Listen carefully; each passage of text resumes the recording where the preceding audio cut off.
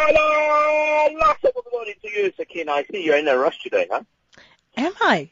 I didn't realize. Yeah, we need to move. We need to move.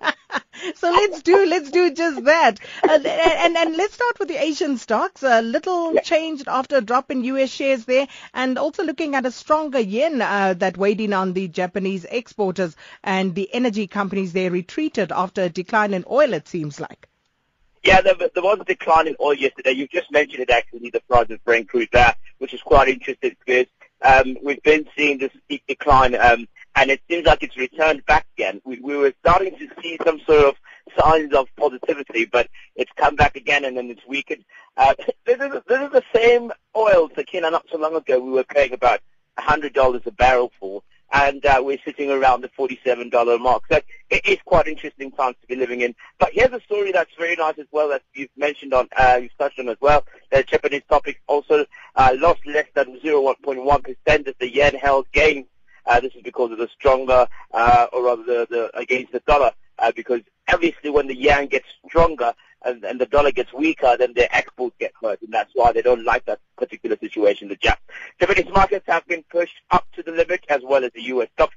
So with the U.S. data and policymakers signaling the world's biggest economy may be strong enough to withstand higher rates.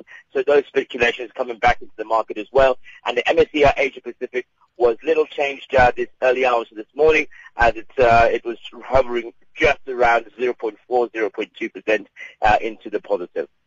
And then emerging market currencies, they've been taking some strain, but currencies from Turkey to South Africa advancing, I see, and trimming some of those losses that have weighed in on almost every emerging market this month.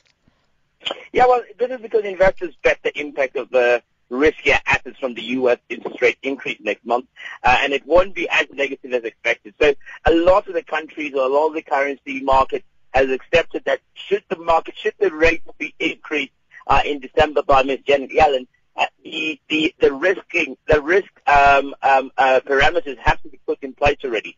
It must be calculated into the price. Everything that they do has to take into consideration the fact that the rates may be hiked. And somebody said to me yesterday, one of a close colleagues of mine, they said, you know what, Clive, they must just take it up and see how the market responds. And if it's negative, then go back and cut it again. So already everybody's getting upset, I think we've been talking about it for about 9 months now.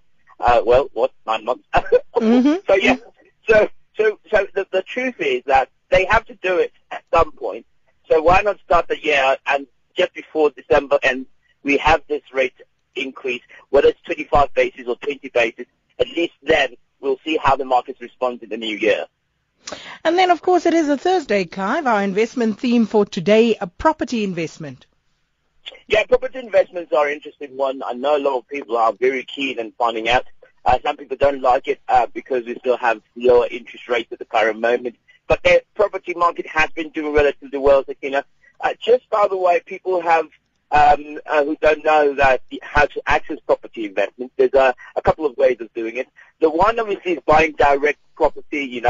We're talking about immovable goods. You're talking about a house, a property as in a house, where you take out a bond or you buy cash, and you rely on the rental income of that house for payment.